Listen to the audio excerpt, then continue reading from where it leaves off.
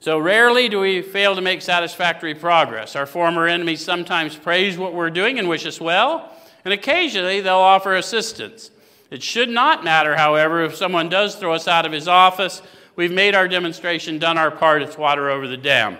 So if I go to make this approach and they do not want to hear it, that's their right. Part of my fitness exercise is to accept what they've said with dignity and turn on my heels and go. And any of you have ever had family in addiction and you did harm maybe to some of them?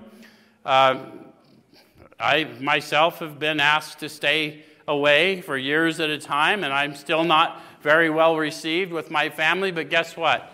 I've got a big family. So sometimes God has a bigger purpose than our little small plans and designs.